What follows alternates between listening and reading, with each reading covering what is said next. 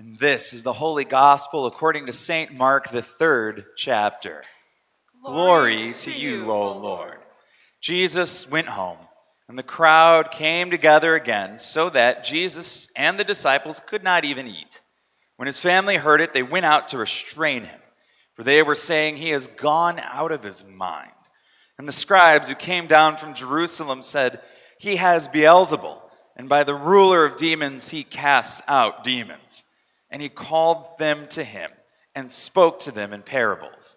How can Satan cast out Satan? If a kingdom is divided against itself, that kingdom cannot stand.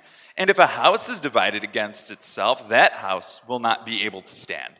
And if Satan has risen up against himself and is divided, he cannot stand, but his end has come. But no one can enter a strong man's house and plunder his property without first tying up the strong man. Then, indeed, the house can be plundered. Truly, I tell you, people will be forgiven for their sins and whatever blasphemies they utter, but whoever blasphemes against the Holy Spirit can never have forgiveness, but is guilty of an eternal sin, for they had said, "He has an unclean spirit."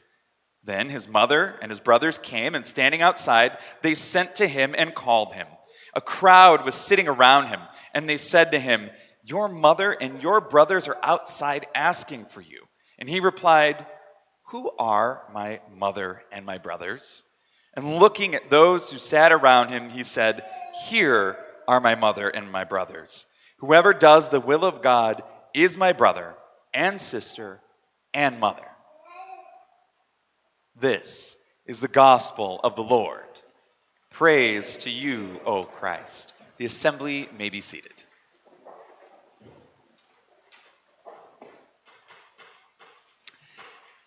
And grace and peace to you from God, our Creator and our Lord and Savior, Jesus Christ. Amen. I just want to say it feels really good to say, "and the assembly may be seated." And everyone does it. I miss that kind of power. But today, I want to start by making mention of the fact that, I don't know if you know this, families are complicated. Families can be a bit complex. I grew up in a household, a modest-sized house in the city with 3 brothers and 3 total bedrooms in the house, which meant throughout my life, I had to learn to share. I shared a bedroom, I shared clothing, I shared my parents' attention. And as the favorite, it meant I was giving up attention, and it's really hard to do that. But you have to learn to do those sorts of things. And believe it or not, sometimes as a child, sharing didn't go quite how my parents had drawn it up. Fights would break out. And my mom would always say the same thing when all the dust had settled. She'd pull us together. And she'd say, "You know, one day you're all going to be best friends." Now, she was right, because moms are always right. But in the moment, I thought it was wishful thinking at best. But lo and behold, my brothers are my best friends. Doesn't mean we always agree.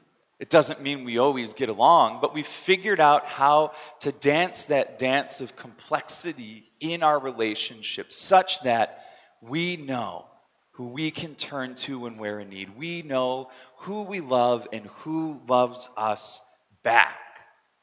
Now, I share this because today we get a glimpse into Jesus' family life, and to say it's a bit complex might be a bit of an understatement. Our gospel begins with Jesus returning from what can only be considered a rather successful beginning to his public ministry, a ministry of healing, a ministry of giving new life to people, of casting out demons. And he returns home to this welcome. When his family had heard it, that he was coming back from this ministry, they went out to him to restrain him, for they were saying he has gone out of his mind. Wow. He returns home, head held high, to be met by his family who says, "You've gone out of your mind." And if that wasn't bad enough, he's got the religious officials also diagnosing him with what I'm going to call Beelzebubitis, that he is possessed clearly by Satan himself.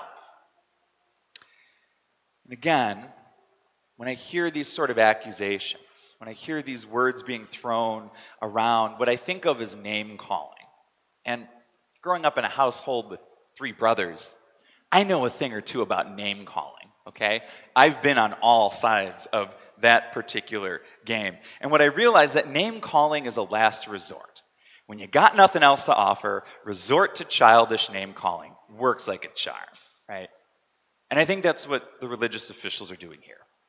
They see that they can't replicate the miracles he's doing. They have yet to be able to outsmart him when it comes to Scripture. And if you want to talk about crowd sizes, Jesus is beating them and besting them there too. They got nothing else to offer, so they do the thing that children do. They resort to name calling in an effort to try to undermine Jesus. And my mom always said, oh, don't listen to him, don't respond, right? When my brothers would call me not nice names, oh, he just wants a response out of you.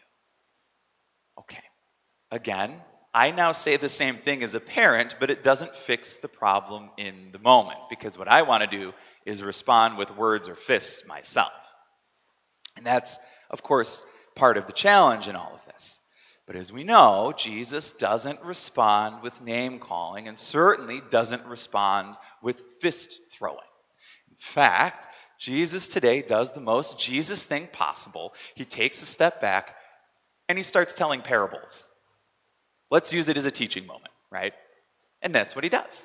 And so he begins by telling these really, really quick little parables that essentially just lift up for the religious officials how absurd their logic is. How can a house be divided against itself? How could Satan cast out demons if he himself is a demon? Think it through, guys. He very quickly sort of undermines the bad logic. And then he continues with another parable. A parable about a home invasion. A parable about how it is that you can't steal what's in the house unless the strong man in the house has first been tied up. What is going on? What is this? I've read this little parable many, many times throughout my life. And you know what I always do? I stop and go, that's weird. And then I just keep reading. Because it is very strange. But I think, the more I think about it, actually, it might be good news. It might be the central good news for us here this day.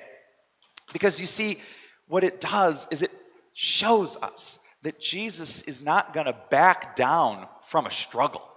That Jesus isn't just going to play nice because it's family we're talking about. But he's going to have the hard conversations. He is going to struggle back and forth to ensure the best results for all people there. This little parable puts Jesus at the very center of the struggle for God's coming kingdom. A kingdom where God is breaking in and taking that strong man, those systems of oppression that have crushed people for so long, the systems of the Roman Empire, which has killed people for so long, and he is going to bind them up. He is going to free those people and bind up those systems of earthly kingdoms that make people's lives less than life-giving. And I think it got me thinking then about the systems in our lives, the institutions in our lives, and how sometimes, even with the best of intentions, the results aren't always what we want. I was thinking about families, for example. This last year has been really, really difficult on every household. I'm going to say that again. This last year has been difficult in every household. But now we're starting to understand, we're able to apply statistics and reflect back on what's going on. And there are some alarming trends. There was a study recently conducted through NPR that said that women were 4 times more likely to have to give up their career or vocation this last year to ensure that the household could just function. Think about that. 4 times more likely to just walk away from a career because children needed to be fed and cared for at home or educated at home.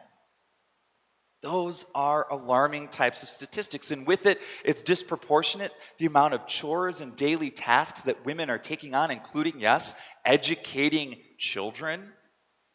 Mothers are becoming teachers rather than serving the careers they previously had. And then on top of it all is the increased isolation has led to a dramatic rise in cases of domestic violence. So what I'm saying is even an institution as foundational to our society and our lives like our families can sometimes create these circumstances that aren't exactly life-giving for all involved. And sometimes the church can be one of those institutions too. Our inability over the years to be inclusive of people of all backgrounds and diversity is alarming. Now, it's easy for me to say that, looking and sounding the way I do. But the truth of the matter is that it is true. And while we may exist in the Evangelical Lutheran Church of America, who seems to want to bring people to the table and be inclusive, I want to remind you we're still in the infancy of this process in so many ways, particularly with the LGBTQ community. It was only in 2009, that wasn't that long ago, believe it or not, that we finally allowed for people who identified as queer to be included on our clergy roster. And even then, the opportunities available to people are not the same. The opportunities that I have are certainly not the same as someone who is a part of the LGBTQ community. And so there's plenty of work to be done. And it's happening, right? Just a few weeks ago, you may have heard this, the ELCA has elected into office, called their first transgender bishop, Megan Rohr of the Sierra Pacific Synod. That is a huge, huge thing. But electing one bishop or calling a handful of pastors into calls that may not be well suited or equipped for those pastors doesn't mean the problem has been solved. Doesn't mean that there is a wide gap in how people are treated, even in an institution as seemingly open and foundational as the church. But that, you see, is what I appreciate so much about Jesus this day, is that Jesus comes and he wrestles with the foundational institutions of our world, of our society, of our faith. And what he does is he moves beyond a simple blind dedication to religiosity and instead dedicates his life to sharing the overwhelming good news and love of God, an open-hearted kind of love that defines God's kingdom through and through. And in doing so, today he even redefines some of our own relationships in this earthly kingdom. And that's where I think he makes that little turn, as some womanist theologians would say, to a kingdom. A kingdom, K-I-N, where family, siblings, and kin are those who do God's will by loving as God loves. Because you see, we were all made in God's divine image. And therefore, we are all worthy of God's divine love. And while families may be complicated and complex, God's love is not. Because, let me remind you, everyone is awesome. Thanks be to God. Amen.